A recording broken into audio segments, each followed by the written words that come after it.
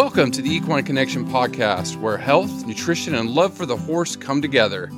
This podcast is brought to you by Tribute Superior Equine Nutrition. I'm Dr. Chris Mortensen. And I'm Dr. Nicole Rambo. Welcome back, Nicole. How you doing? I'm doing well. How about yourself, Chris? Doing great. Again, we're continuing on this spring topic. So I know last week we talked about managing horses on spring pastures, but now we want to talk a little bit more about managing your pastures, especially those in the spring. I think this is a great topic that is a tool that's underutilized quite a bit, is how do we actually do a good job managing our pasture to meet our goals? No, it is. And it's one of those things where you just can't throw grass seeds out there and just pray and everything works. If you actually have to manage it, right? I mean, it is a little bit labor intensive, but maybe not so much in like a barn, right? But it still takes some management. Yeah, absolutely. And I think one of the things you need to identify at the very start is, what is the goal of my turnout? Is my goal to provide a significant source of the horse's forage for some portion of the year? Or is my goal to provide socialization, exercise, just that mental relief of being outside? Because if your goal is the first one, it is time-consuming and expensive in a lot of places to truly manage a pasture to provide good quality forage for a large portion of time for the horse. Very true. Very true. It does take a lot of labor. But I guess we should jump into to why you would want to manage those pastures or provide pastures for horses. Some of the benefits that are given. I think one of the first things, especially, here I have a nutritionist. So what are some of the nutrients that horses are getting from pasture that are critical for them? So the biggest one is going to be fiber. And I know that's technically not a nutrient class when you think about it. But as we've talked about in a lot of past podcasts, the horse's digestive system was designed to digest forage. So they need that good quality fiber to keep the hindgut healthy and moving. So it's a great source of fiber. Coming along with that, for many horses, it'd be a large portion of the calories in their diet, so energy. You also get a lot of protein sometimes, depending on if we're talking about certain types of forage. You're going to get trace nutrients like calcium. You get more vitamins in fresh grass than you do in cut hay, but not necessarily all of the horse's vitamin needs. It is important to realize that even when horses are out on good quality pasture, we're still not going to fill in all the gaps. So, there are certain trace minerals, vitamins, amino acids that even your good quality pasture won't provide, but it can provide a good portion of the horse's nutrients, provided it's a really plentiful source of forage. So not something that's like overgrazed to the point where there's nothing out there. Right. I used to always talk about, maintenance diet, a horse that's just a pasture ornament, somebody that just owns it, likes to look at it. We used to say they could sustain themselves on 100% forage diet. But again, one of the things I think is critical that we don't think about is soil deficiencies in certain minerals. I mean, that's an important consideration in certain parts of the country. And like in the US and Canada and elsewhere, certain soils are deficient in certain minerals. Absolutely. And really, for all pasture, you should be soil testing and applying fertilizer based on those tests. I think it's important to realize even your pasture horse on well-fertilized soil is not going to get all of its trace mineral requirements just from that pasture. So copper and zinc specifically, even on great pasture, even if that horse is doing absolutely nothing, we won't actually meet their minimum requirement. And we've talked a lot about surviving versus thriving. And those horses very well can survive many, many years like that. They won't necessarily thrive, and they won't necessarily have that nutrient cup full enough to withstand some sort of pressure, some sort of challenge on their body, whether that's a sickness or whatever coming through. So even your pasture ornament horse, I would recommend that we feed a ration balancer. So just a pound of Essential Care, a pound of Wholesome Blends balancer, that's all they would need in addition to their pasture if they're maintaining their weight on that. Right. No, that's a good point. It's a good point. Always, when you talk pastures, always talk about that. But but pastures are it's just awesome. You drive around, you see these animals out there grazing. Used to always go out in the morning with my coffee and watch mares and foals grazing. Love to see them on pasture. So there's benefits to us as owners, right? I mean, even the barn. I'm sure when you enter the barn, you love that smell and seeing your horses. But what are some of the benefits to the horse other than nutrition? What are some of the health benefits? Yeah, outside of just, basic nutrition, mentally, it's really great for them to have that activity where they're acting like a horse. So whether they're out on solo turnout or they're out in a group, it just allows them to move more naturally, to go through that grazing behavior. There are a lot of ways that we keep horses that aren't necessarily true with how they developed, but it doesn't necessarily take a lot of turnout time for some of them to just keep them a lot happier in their minds. So it's good for their bodies to be moving around. It puts them in that natural grazing position. So they're stretching down with their neck. And even just that exercise and socialization with other horses, it's just really great for them mentally. As owners, other than a calmer horse to ride a lot of times, the other thing you think about is even though there is management involved in pastures, it does decrease your cost in hay, the amount of bedding that you're going through, the labor to clean stalls. So there are some other parts that, from a management perspective, turn out really attractive in certain operations. Right. There's costs associated with both. So, obviously establishing your pasture, there are some costs associated in maintenance, fertilization, seeding, stuff like that. But, it's just when you see them out there, it just always makes me smile. It always makes me smile. Now, we do want to talk a little bit about transitioning from winter to spring. We're in the middle of it now, but I guess I wanted to paint a picture of what our pastures look like during the winter and then transitioning into spring. And then, later we also going into summer. What does that look like? Like, what do our pastures look like over the winter? Sure. So I want to put the caveat that obviously if you live in different parts of the country, this varies a little bit, but most of the time, unless you're really far south, your pastures are going to be dormant over the winter.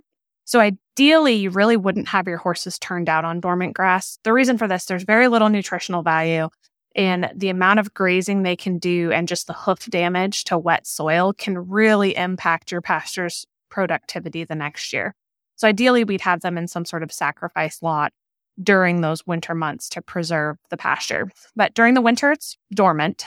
And as we move into spring, if we're talking about cool season grasses, roughly when the temperatures are like in the 60s and the soil temperature is high enough that you actually have emergence of that, you're going to get that fresh growth of your cool season grasses. So they're most productive in the spring and the fall.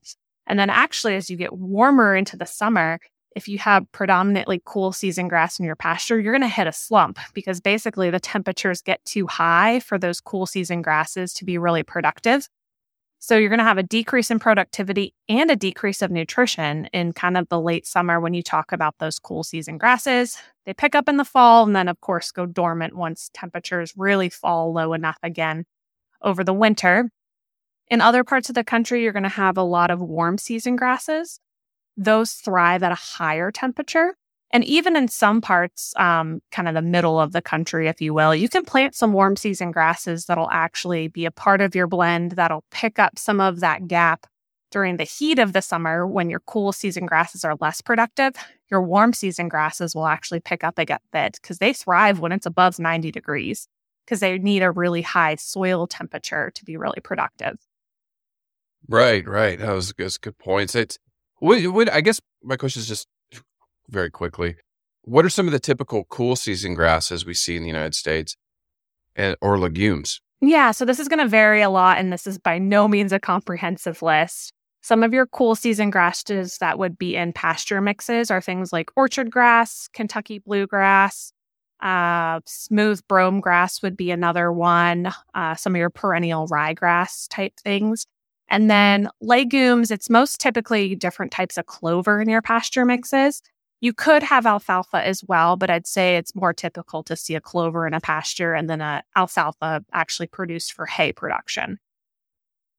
Now, last week we did talk about transitioning and there's a whole podcast on that, but do you want to just give some quick tips just as kind of like, to reinforce what we talked about for horse owners, like especially, transitioning from a winter probably predominantly hay diet to these lush spring pastures? Absolutely. And funny enough, one of my coworkers came to ask me about this for her new pony, and I sent her to our podcast, and she was like, Yes. "Oh my God, I'm so glad I listened to this," because right here in Ohio, we're experiencing these warm days and cool nights. So what's going to happen is your cool season grasses is predominantly what we're talking about in the spring. When the temperature gets high enough, they're no longer dormant, so it's nice and green, and you're like, yes, let's turn my horses out. However, what happens is during the day when there's sunlight, you have the accumulation of sugars in those grasses. At night, the grasses would use them up to grow. But if you have any rate limiting factor, which would be moisture, soil fertility, or in the spring temperature, the grass can't grow. And what ends up happening is day after day, you're accumulating more and more sugar. So if the horse isn't adapted to being on pasture, and even if they are adapted, and you have those cold nighttime temperatures and then warm, sunny days, all of the sugar accumulates in the grasses. So if you have a metabolic horse, this is a prime situation where we have that laminitis on pasture because they absorb all those sugars in their small intestine and have a big insulin spike. You have that laminitic event. You can also see issues with horses who just aren't adapted to that lush pasture. If we took them from straight hay, tossed them out on that gorgeous grass, they're going to eat a bunch of it. And because they're not adapted to that, it's going to really upset their digestive tract. And you can have anything from a mild colic to a really serious colic just because it's such a dramatic change from what they're used to eating. So I'd recommend you go check out that podcast for a lot more specifics on this. But the main thing to realize is that it's not a good idea to just chuck a horse out on pasture if it's not used to it. And the worst time of year you could do that is in the spring because of that difference in temperature, making all that sugar accumulate in the grass. I know. I've seen it. I know I talked about it. Every time you talk about it in that every time I think of lush forage, throwing a horse out there, I always remember that mare that had that gas colic, and it just was a tragic, it's just always sticks with you. Always, that one case always sticks with you. And so, then you go out and share your stories. These pastures are just so important to nutrition. So how do we, and this is, I mean, obviously this can be a 5-hour talk, on pasture management, but what are some tips like for an owner to, maintain productivity of the pasture? When would they want to seed? And then when would they want to add fertilizer? I mean, those are things, again, I know this is a long talk, but what are just some tips, like general tips, like when they should be thinking about when to add seed, when to add fertilizer, things like that, so they can keep these pastures productive? Great question. So my big caveat will be, I would recommend you reach out to an agronomist in your particular area and seek out the specifics for where you live, because it can even vary county by county, depending on the soil type, the type of forages that we're growing, your weather conditions. But very broadly, what you would look at doing is generally we would be seeding in the fall. However, there are situations where you might frost seed or even seed in the spring, but the weather conditions have to be pretty specific for that. And then in terms of fertilizer, what you ideally would do is actually do some soil testing. So you would get a representative sample. It's even great if you can go pasture by pasture because it can vary across a property. Get that tested and then get fertilization recommendations based on that. So I know we just fertilized here in the spring, and actually, we wound up doing some frost seeding so that we could overseed some pastures that way. But generally, you're looking at fall seeding for cool season grasses. Yeah, no, it is. It is. That's a great point. Finding the agronomist to help you. Never hesitate to ask for help, especially in anything with management and weeds. That's a whole nother podcast. Yeah, absolutely. And I'm glad you brought that up because, spraying for weeds is something my husband gets to do. I talk about all this pasture stuff like I do it. No, I totally farm that job out to my dear, wonderful husband. But the big picture things are overseeding when you need to, fertilizing depending on what the ground actually needs, spraying for weeds. And then also, again, if we're thinking about how do we want to use our pasture? Is it a significant source of our horse's forage? Is it just for, exercise and socialization? The other thing is being careful on how you're grazing, because horses are really damaging. They are one of the most damaging grazing animals. So, the height that you should actually start grazing is pretty high. Depending if we're talking different types of varieties, it's 6 to 10 inches is what the amount of grass you should have to start grazing. And then 3 to 4 inches when you pull them off. So you'd ideally rotate pastures and rest them. So it takes some time for that kind of grass to really bounce back. It could just be a couple weeks in the spring. It could be 6 to 8 weeks in that midsummer slump. Because what ends up happening if you don't care for your pastures, even if you're saying, I don't need it to be a significant source of forage, if you overgraze them, you're going to have weeds come in. And in some cases, those are toxic weeds. So we need to be really mindful of that. And you're impacting the nutrition of it. So one thing that I've definitely heard that's a misconception out there is if you have that horse who's sensitive to sugars is, oh yeah, let's put them on the overgrazed pasture so they can't eat a lot of grass.